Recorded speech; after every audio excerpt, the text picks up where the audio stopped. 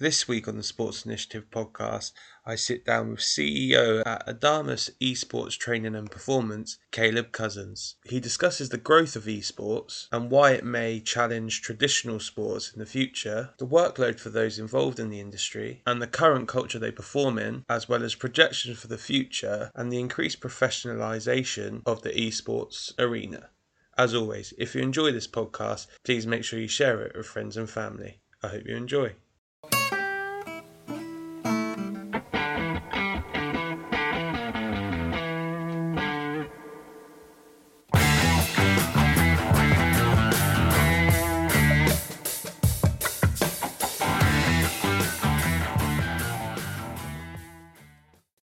Perfect. So Caleb, as we've just said there, technology was against us today, but we got there in the end. But how are things? Are you all safe and well? Yeah, everything is good. Technology this early in the morning can be a challenge, but we persevered and we're here. So looking forward to this chat. Good. So I think this is a really nice opportunity to probably delve into a space that probably I'm quite unfamiliar with, and probably a lot of my listeners aren't that necessarily familiar with as well. So do you want to kind of give an overview of who you are and then what you do, and I guess why you do it as well? Perfect. Yeah. So my name's Caleb Cousens. I'm the CEO and one of the co-founders at Adamas Esports Training and Performance. And really what we do at Adamas is we provide a traditional sports model of athlete support to esports athletes. And so we support some of the biggest esports teams around the world. And really our goal is that we fuel the peak performance of the world-class gaming organizations. We empower the coaches we work with to lead their teams to optimal performance. And we develop skills and habits to increase the esports athletes' performance and longevity. We came in back in 2018 when there was next to no support for these young men and women who were competing in esports, and we just saw a need to give these competitors the tools they needed to succeed both in their sport but also in life. As a longtime sports fan and a small A athlete myself, I've seen the impact that sport and good coaches and competition can have on young lives, and wanted to have an impact in gaming and esports. Perfect. So I think the first question is esports. What are we talking about as an industry? Obviously, everyone would have heard and seen it is growing. What kind of what's the size of it? What's the magnetism of it in terms of at the top end at your 2K tournaments or that type of stuff, or your FIFA online stuff, selling out arenas? What does that actually look like from a practical perspective? Yeah, so esports is, first of all, esports is basically a catch-all category name. It's like saying sports. And so there are many, many sub-sports under the realm of esports. You've got every major game title has its own esport by and large. So you've got Call of Duty and League of Legends and Valorant, and all of these very popular games worldwide have their own professional leagues where professionals compete on a regular basis. Esports is one of the fastest growing sports on the planet, not only from a participation standpoint, but also from an audience and a viewership standpoint. And so there's more and more attention heading in the esports direction and leaving traditional sports. So especially here in North America, you hear all the time about how the major audiences of the NFL and the NHL and the MLB are all getting older and getting smaller, whereas esports is continuing to grow and it's only getting younger because all of the kind of millennial and younger generations are spending a lot more time gaming and watching streamers and esports competitions than they're watching traditional sports at this point. And so you're seeing more and more these big tournaments in the bigger leagues, yes, fill out fill out stadiums. I know. So the League of Legends World Championships, which happens every fall, always happens in massive stadiums. And so a few years ago, it was in one of the stadiums in Japan that were used for, or no, I think it was in Korea that was used for the World Cup back in 2022. And this year it's in the Chase Center here in or down in San Francisco in the Bay Area, so where the Golden State Warriors play. And so more and more they're filling out massive stadiums. You have hundreds of thousands, if not millions, of people watching online, and it's a big going concern. And in terms of if you're looking at traditional sports, if you like, I know NBA 2K, for example, have quite a strong link with almost every organization having their own esports team that's affiliated to them. So I guess, how do those relationships work? And using maybe 2K as an example, because it's quite a good one, what does that look like from your traditional model? And then what are the similarities and differences then with the esports model?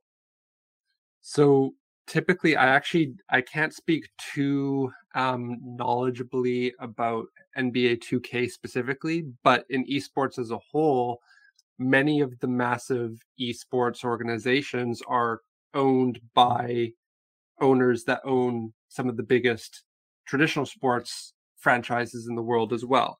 And so I can speak to I think what you're getting at a little bit is there's definitely a disconnect still between traditional sport and esports, where they're like, when it's the same owner, but the support being provided for the two different entities is very different. And so and part of that is because esports is still developing as a profession, as an industry. There's still a lot of professionalization needed at all levels. But part of that is because, for example, Kroenke Sports and Entertainment, and they own Arsenal FC, they own the LA Rams, they own like a ton of big sports franchises. They also own a number of esports teams, and their esports teams get some support from a health and performance training, but nothing near to as holistic, to as intense as the support that their traditional sports teams do. And so there's a lot of work to be done. That's part of why we are here doing what we're doing at Adamus, is to try to set the best practices for this industry and try to show teams the impact that a good performance coach can have on both team performance, but also team culture and long-term performance. And so, hopefully that answers your question. Yeah, no, for sure it does. I guess this may be a slightly challenging one to ask, and I know there'll be differences because there is in the Premier League or whatever sport you want to go to. But on a financial level, what type of financial rewards are there for individuals at the very top end of esports? What are they looking like, salary wise or earning wise? Yeah, it's getting bigger and bigger every year, much like the entire industry itself. Revenues are going up. Player salaries are going up. The player support is going up slowly. At the moment, you're looking at, if you're a professional esports athlete, you're making, let's call it a minimum of $60,000-$70,000 US per year, and at the highest level, you're making kind of a couple million a year, and it spans the gamut in between. That will continue going up. Again, I'm a big believer that traditional media and traditional brands have yet to understand the attention being put on esports right now from a just eyeball and the demographic of those eyeballs. I think when that happens, you're going to see a lot more of an exodus of some of that traditional money going from traditional sports into esports, which is just going to further inflate and increase all kind of player salaries, the support for the players, the infrastructure in the entire industry. And I guess, well, there's two questions here. The first one is, why do you think this resonates so much with a wider audience? Maybe more so than mainstream sport. Or why are we seeing people move from younger age groups move across to esports rather than traditional? I think it's a good question, and I guess before I start that, I'll say there will always be. I think there are certain traditional sports that will always likely be top of the heap. So again, football or soccer for the North Americans watching will always be number one. I think globally it's going to always be hard for any single esport, because remember, esports is a category. Each title is its own esport, and it's going to be hard for any single title to compete with the size of football. But I think using North American sports leagues as an example, I think you will start to see a number of sports leagues lose their place in the pecking order to the Call of Duty leagues, to the League of Legends, to the Overwatch leagues, as the industry continues to evolve. Remind me of your question again, just. And why does it resonate with people so much? Or why do you think that people will lose?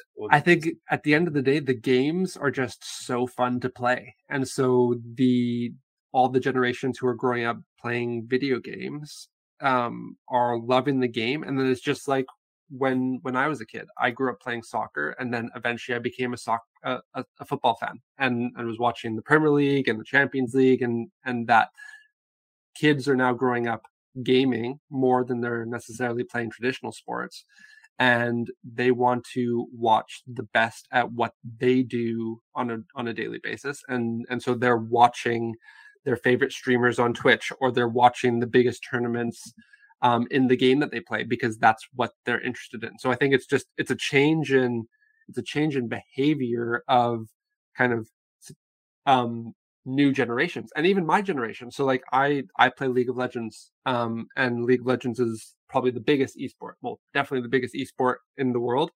And I will admit that there are weekends where instead of throwing on the Premier League game, I'm throwing on the live League of Legends game instead. And so it's where people are putting their time, and then people want to learn from and see how the best in the world do it, just like everyone in traditional sport always has.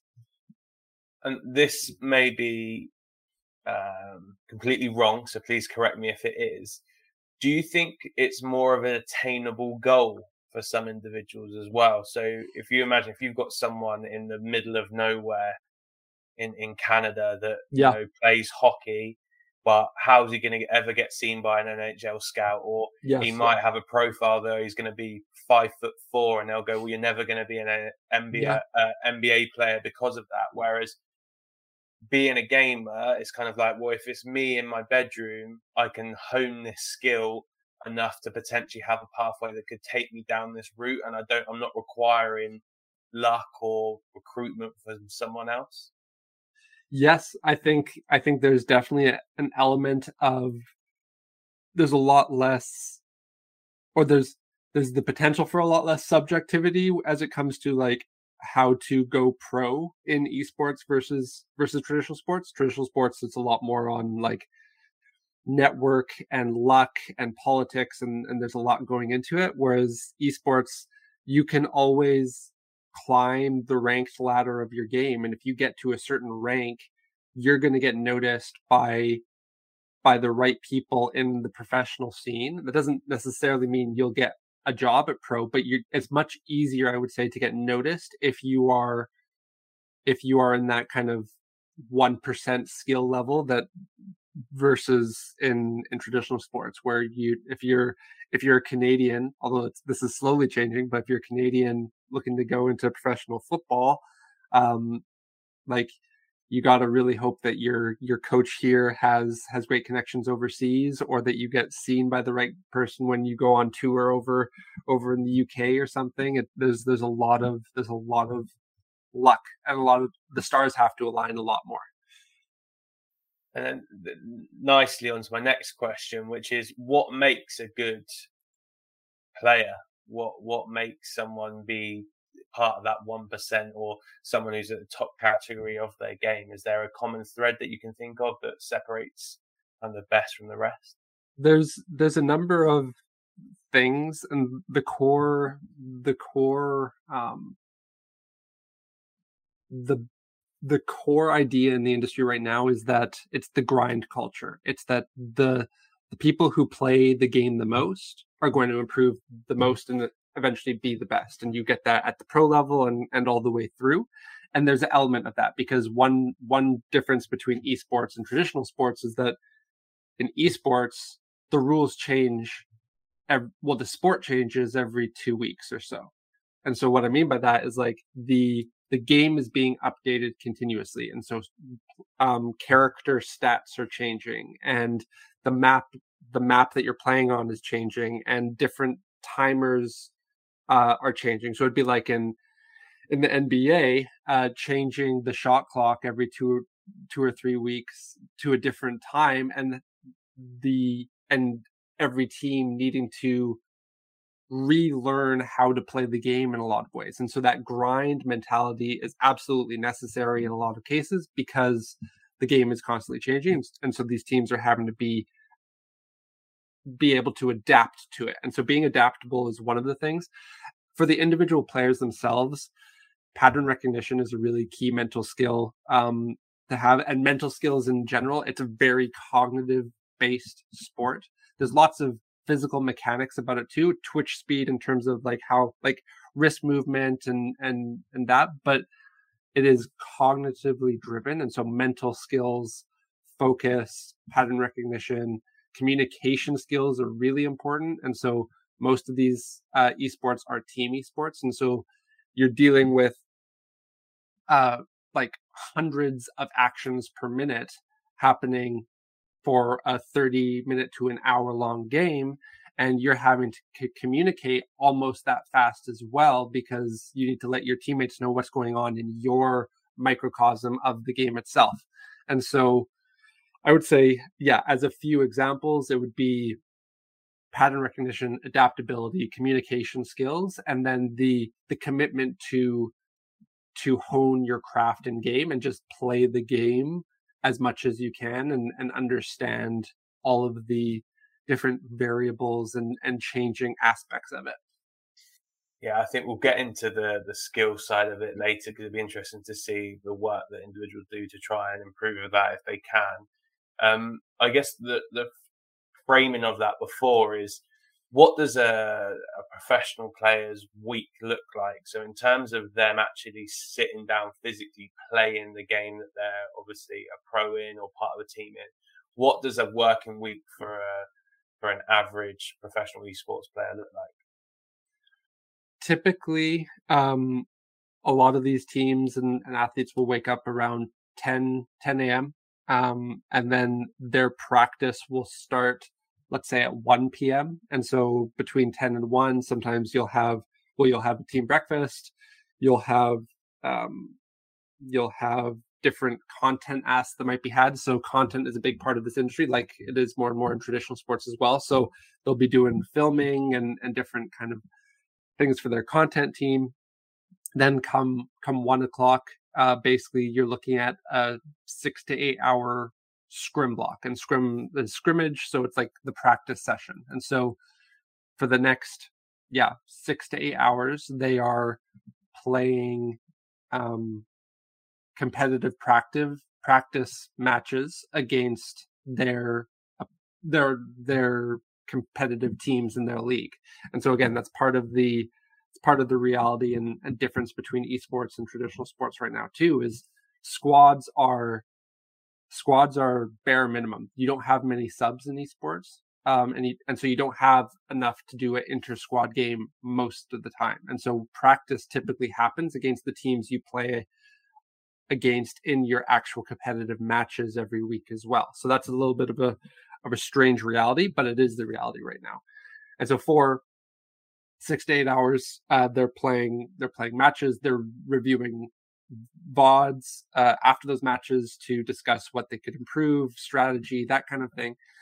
And then after the 8-hour session, so you're talking 7 or 8 p.m. at night, that's where they'll often grab a quick dinner, and then most of the players will go back to their personal setups and jump on their PC or their console and play solo queue. And solo queue is basically they jump on and play ranked competitive play by themselves to continue honing their craft, and that can happen for another 4 to 6 hours a day, and then they hit the sack, and then they wake up and do it all over again the next morning.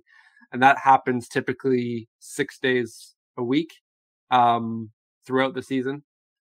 And then in the off season, they're typically going and they're solo queuing for, again, 6 to 12 hours a day to make sure that they're staying on top and to prepare for the next season. So it is very much a grind, and much more a grind, I would say, than any traditional sport in a lot of ways, because traditional sport, you're playing your sport maybe for an hour or two, maybe 3 a day. You're on field, then maybe you're doing a bit of gym and mental work, but like your work day in traditional sport is, I would argue, a lot shorter and probably easier in a lot of ways, especially from a cognitive perspective, than what esports athletes go through.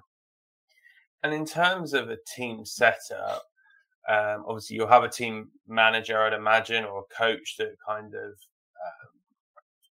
I guess picks the players. But how does that work in terms of creating a team?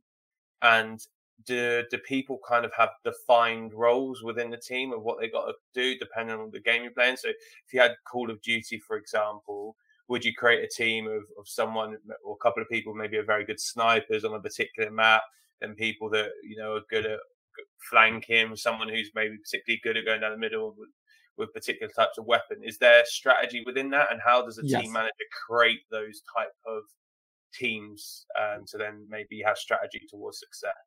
Yeah, so in every game there are specific roles or positions that are being played, and so teams are built on the back of the needs that exist, and so filling a specific role and finding that skill set. Oftentimes in esports, rosters are built based on existing player relationships more than anything else.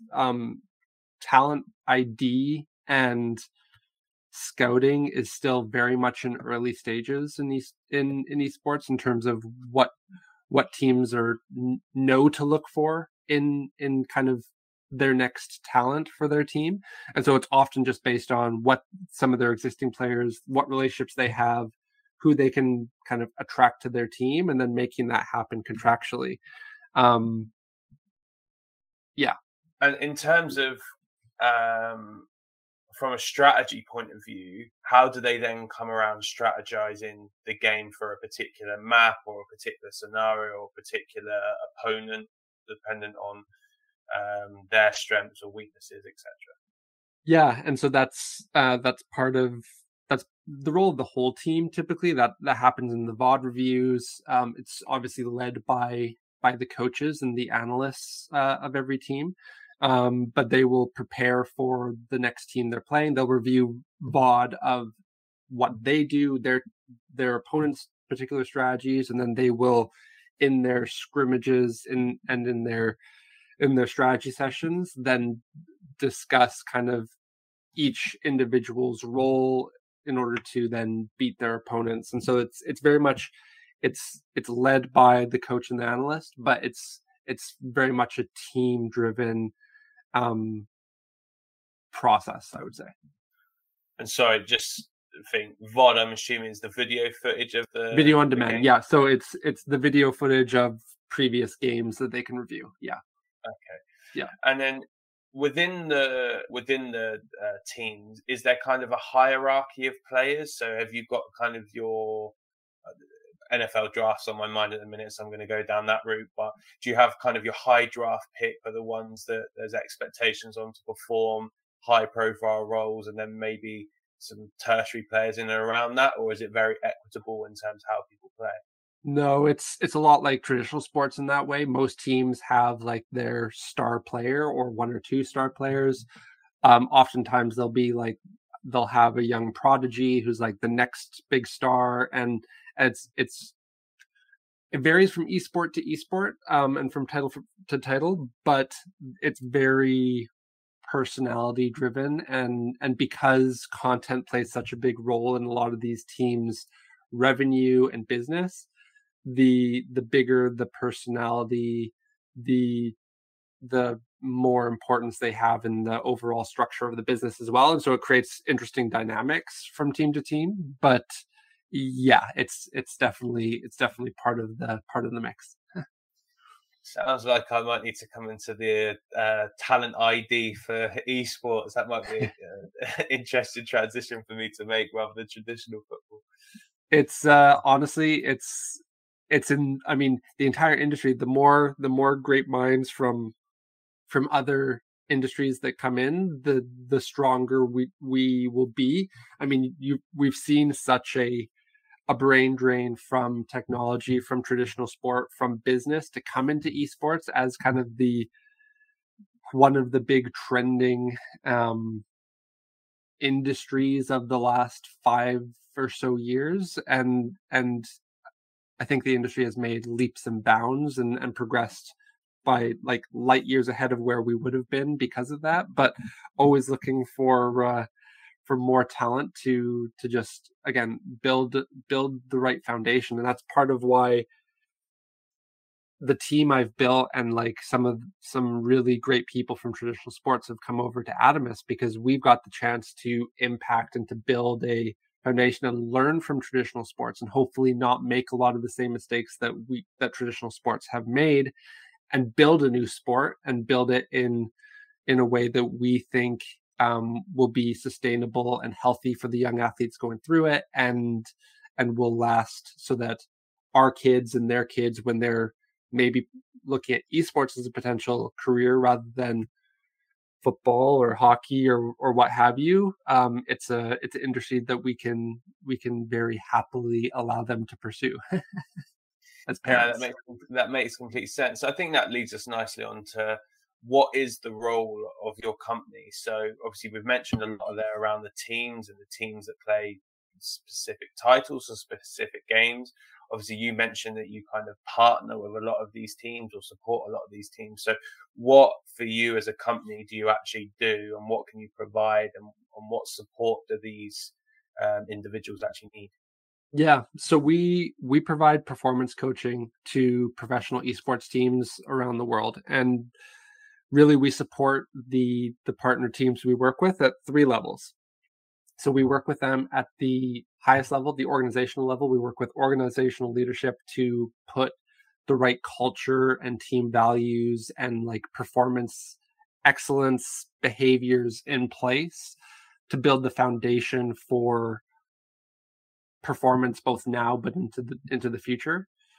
Then we work with coaches. Coaching in esports is in an interesting state right now, where coaches are hired on the back of their in-game sport knowledge, but not necessarily on the back of their leadership skills or communication skills. And so they are great. They understand the technical, tactical aspect of what they do, like often better than anyone, but they really need to be leveled up on the coaching side of things and on the leadership side of things. And so we are working with 30 or 40 coaches over the last year or so in professional esports to just mentor them and give them the skills and the support to be able to do their jobs more effectively, and to hopefully have their job for as long a time as possible. And so supporting coaches is a big part of what we do. And then kind of the third layer of it is working with the athletes. And so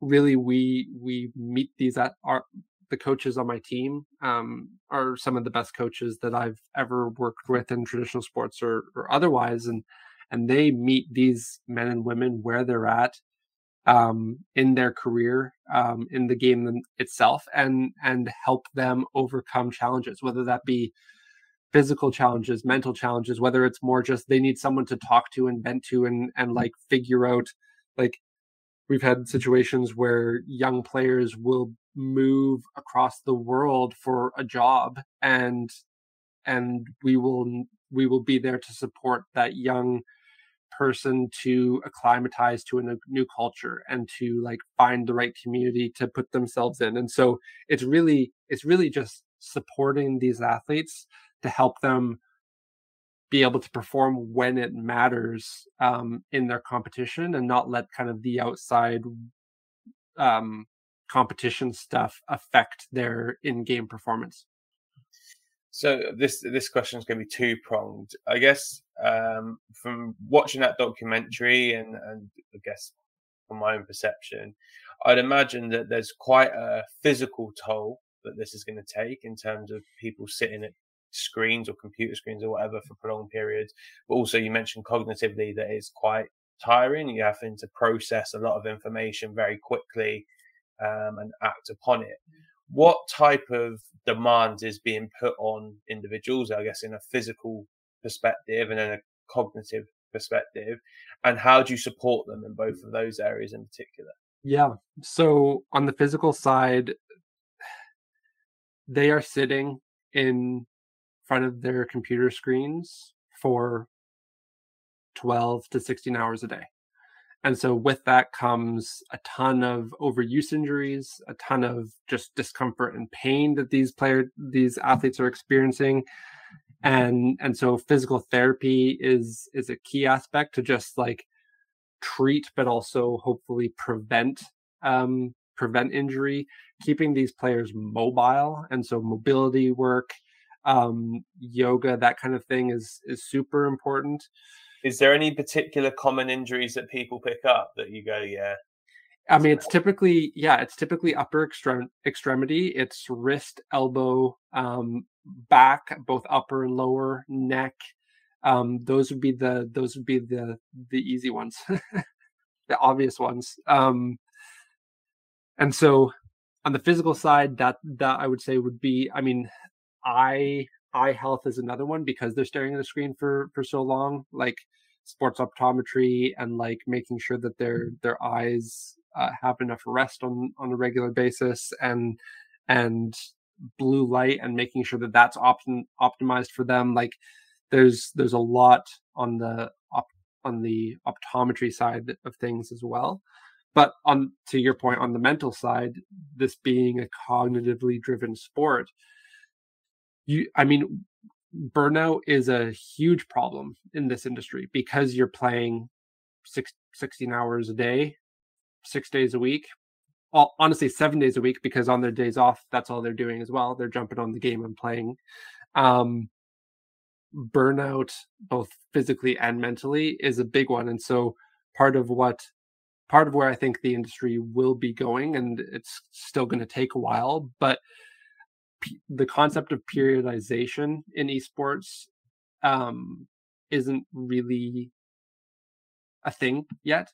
And so just training smarter and not harder, and figuring out what that means for esports, because again, esports has different needs than traditional sports, because the rules and the game changes so often. And so you have to play way more than you would a traditional sport. But I do think that there's a better balance to be struck. And if they're, and more teams are doing this, but if they're getting proper physical exercise, if they're getting enough sleep, if they're eating the proper things, that's all going to have an impact on reducing burnout, and also just optimizing the training environment and the training schedules of these athletes. I think will be the next step after the lifestyle piece gets sorted.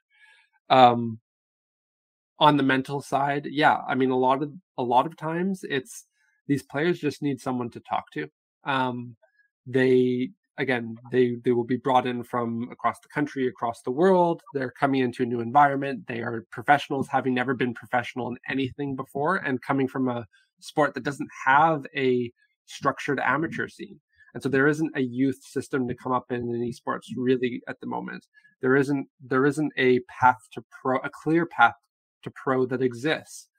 And so these kids at the end of the day just need a coach to help guide them through their life a little bit at the stage that they're at. And that's part of what we do. And then we also train a lot of the core mental skills. And so like I mentioned before, like whether that be focus or self-talk, or like teaching them about goal setting, and like there's so much low-hanging fruit there, and mental skills, sports psychology is definitely a space where we focus, because that's where these athletes, I think, need the most help in order to perform at their best throughout a long season.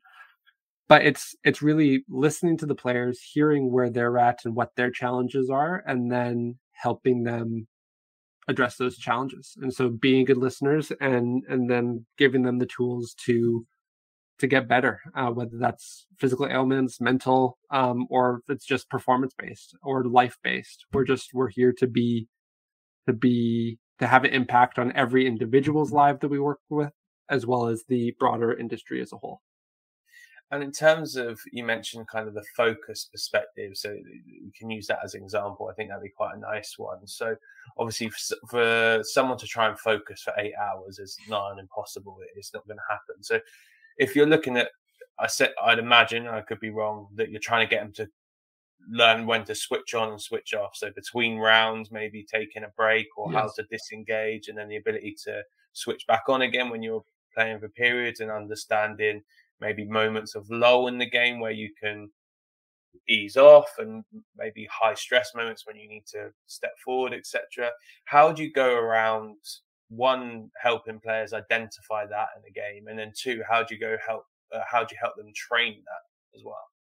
Yeah, and so part of it is we don't touch any kind of the tech. We don't touch the technical tactical aspects of the game, and so we leave that to their in-game coaches. But we give them the tools, mental skills, and otherwise that they can then implement within the settings that they have. And again, because so little has been done in the industry to date, like the lowest hanging fruit is, okay, like getting the right warm up in before you sit down to game is going to kind of get your mind warmed up and your brain going, and get you into a flow state faster.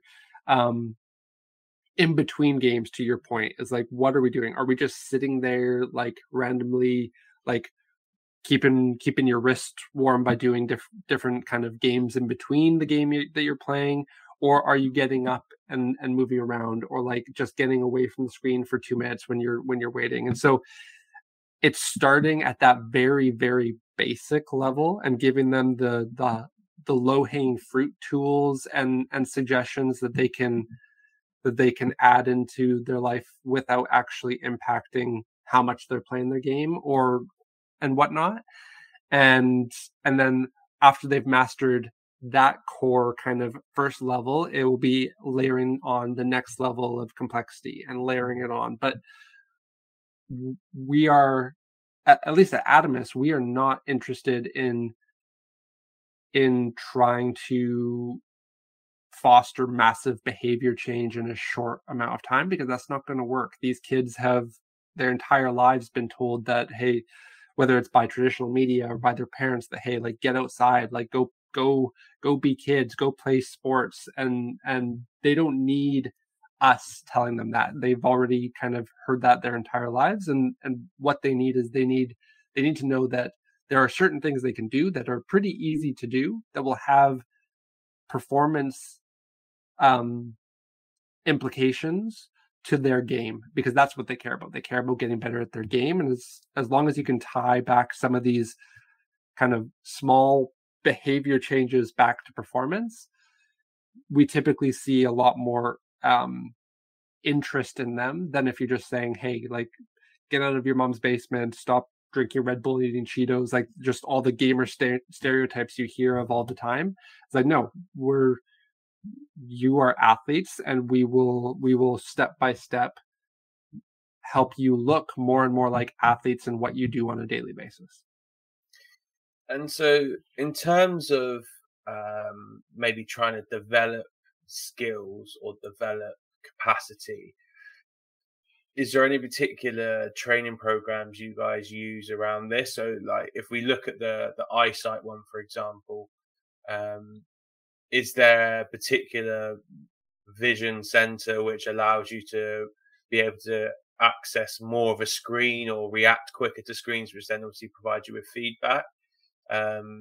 Or from a physical perspective, you mentioned in terms of fast twitch being around hands and wrists and elbows, etc. So is there any particular strategies or methodologies that you encourage them to train in order to try and be quicker on the buttons, etc.? Are those two things that you actually work on in a practical setting? Honestly, yes and no. And so again, because of where the industry's at, like, that I feel like is a couple layers deeper than than what the industry is ready for. Like, the fact that these teams aren't just doing a lot of these teams aren't doing a physical warm up like before they sit down, or like they're just not doing any physical exercise on a daily basis. Period. Like, there's so much education and tools needed to be given to these athletes before you get to that more specific skill training side of things. And also, it, like, a lot of research still needs to be done in gaming and esports and cognitive performance, I would say, so that we can show these teams and these athletes that yes, this training protocol does increase in-game performance. Because at the moment, we can make assumptions and make claims based on what we know from traditional sport, and I would venture to guess that a lot of them are actually true claims, but if extrapolated over to esports. But without the research, esports competitors just are not really interested in even having the conversation, because it's like, I'm not a traditional sport athlete. They very much know that, and they don't want to be necessarily even treated like a traditional sport athlete. And so until there's more research out there in terms of, okay, what moves the dial in terms of performance training, it's going to be hard to convince anyone of doing some sort of funny plyometric or whatever, because this is going to help your wrist strength, which is going to give you more longevity in your career. And so there's a lot of things happening at the same time. And in parallel, you've got research happening. You've got groups like ours doing the actual performance training, and we're involved in a lot of the research as well. And it's all going to eventually hit a critical point where we can start using one to feed off the other. Whereas at the moment, they're both kind of trying to get to a bare minimum baseline, and then proceed from there, if that makes sense. Yeah, no, absolutely, it absolutely does. And I guess the next question is, where do you see this going? So obviously you're kind of at the infancy of this type of support being in place, and trying to, I guess, culturally affect some of the teams you're working with to say, well, have you thought about this, or have you thought about that? In the medium to long term, with the current trajectory that this supports on, where do you see this ending up with athletes in this area? I mean, I think the traditional sport model is closer to where I think this is headed. I think there is, I think in the next 10 years, you're going to have all of the biggest teams will have a performance staff. Whereas at the moment, every team pretty much has one performance person, a performance coach who's kind of supposed to be a jack of all trades, which is completely unfair to the performance coach, and just not super effective in the team environment either. And so I think you'll have teams who have their physio, who have their mental skills trainer, who has their personal trainer, strength and conditioning coach, whatever you want to call it.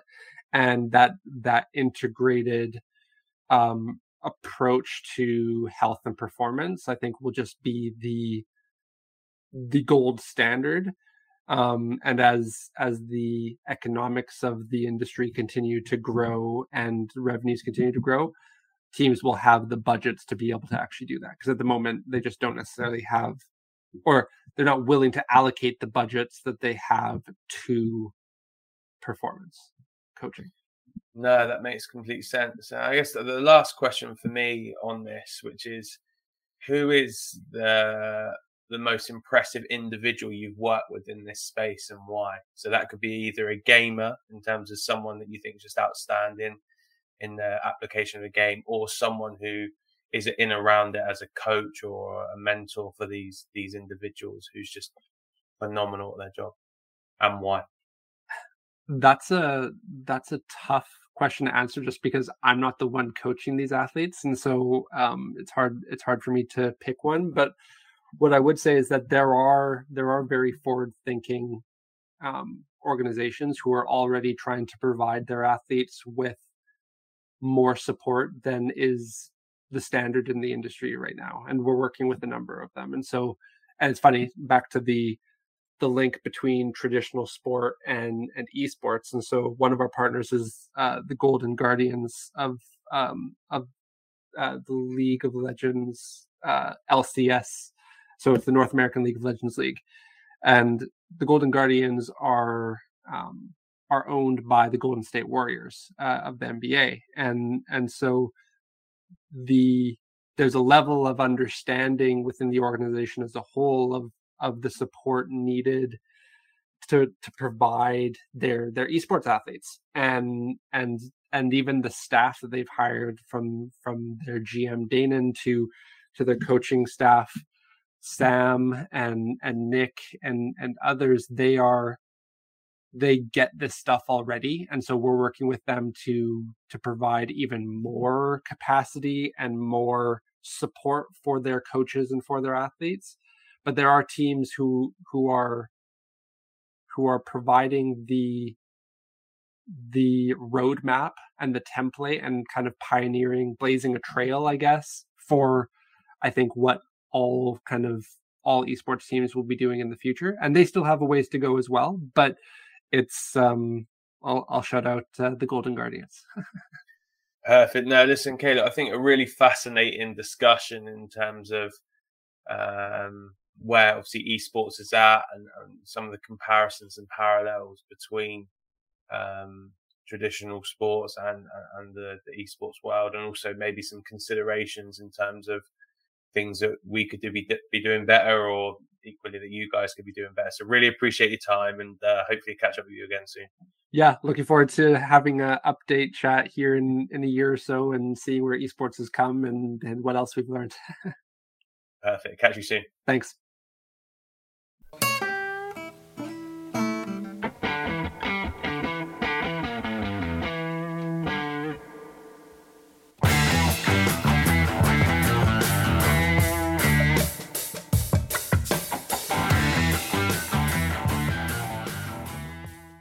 Thanks for listening to the Sports Initiative podcast with me, Michael Wright. Please remember to follow us on Twitter, Facebook and Instagram at the Sports Initiative Podcast, and share this podcast with friends and family.